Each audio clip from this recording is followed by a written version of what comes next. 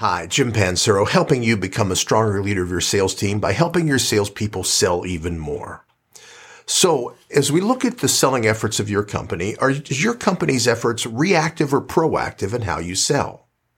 If we look at the total amount of revenues you gain, consider that we can fit it all in that green circle.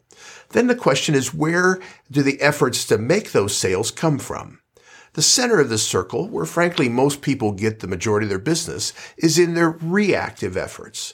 Their reactive promotional and selling efforts. Reactive efforts are you run advertisements, you get referrals from people, you have past clients that are calling you.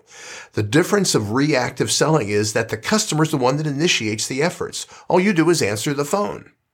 Now, wouldn't it be great in selling today if all we had to do was answer the phone and reactively respond to requests coming in, and we would fill the entire circle of all the revenues we want to earn?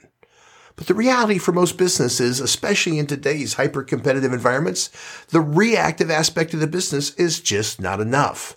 The other aspect of it is we need to drive the process. If you're not happy with your current revenues, you're not going to increase those revenues by being more reactive. The only alternative is to be more proactive. To be more proactive means we need to be out there and actively prospect, calling on new accounts. Even if it's hard to get people to answer the phone today and to reach out and connect, we still need to keep trying. It's the lead generation software you might buy, or directories, or convention attendee lists, or any of those other things that give you a list of people that would be most relevant and interested in the kind of stuff you sell. And it's also part of active social media, so that you extend your reach, you extend your connectivity, and you start conversations with people that ultimately could turn into a real sales call. The problem today is we find that for most businesses, the reactive aspects of their business are just not enough. So if you want to make the kind of money today as business is recovering and growing, then it's likely you're going to have to be more proactive.